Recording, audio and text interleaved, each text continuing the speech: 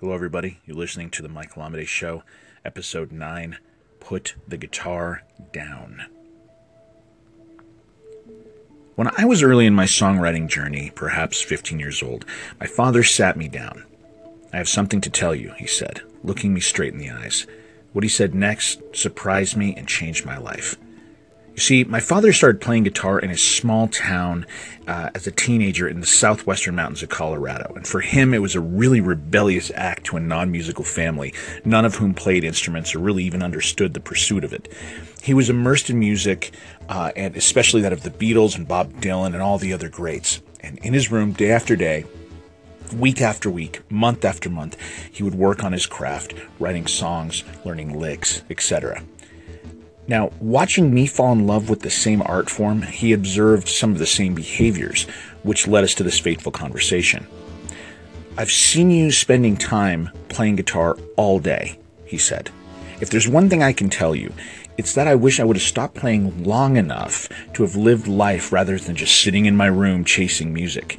The biggest piece that I missed was that it's important to put the guitar down and go live. You have to have things to write about in order to write songs that mean anything."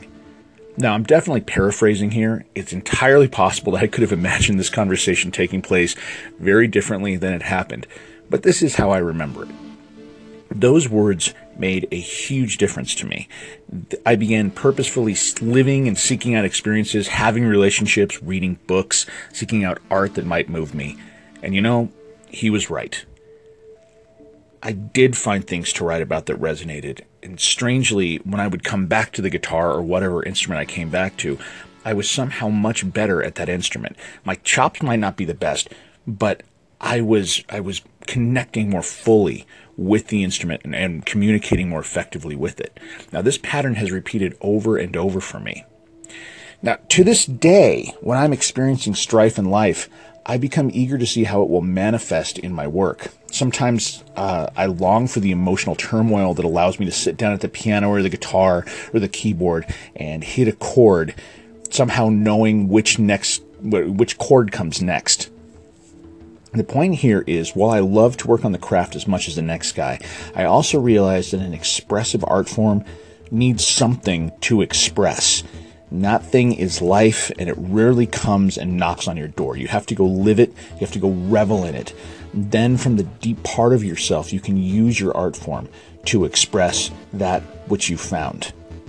This piece of advice has struck a strong chord with me, and it has stuck with me ever since, and it's made me all the better for it.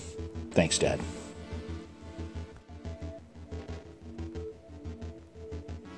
Hey everybody, thanks for listening. It's my goal here to give you something to inspire you or to give you something to ponder on your creative journey.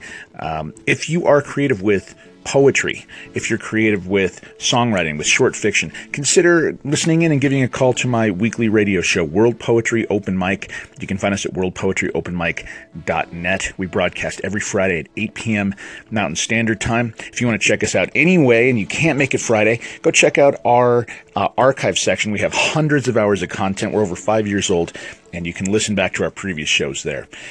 But until next time, keep living authentically, keep writing, and keep being creative.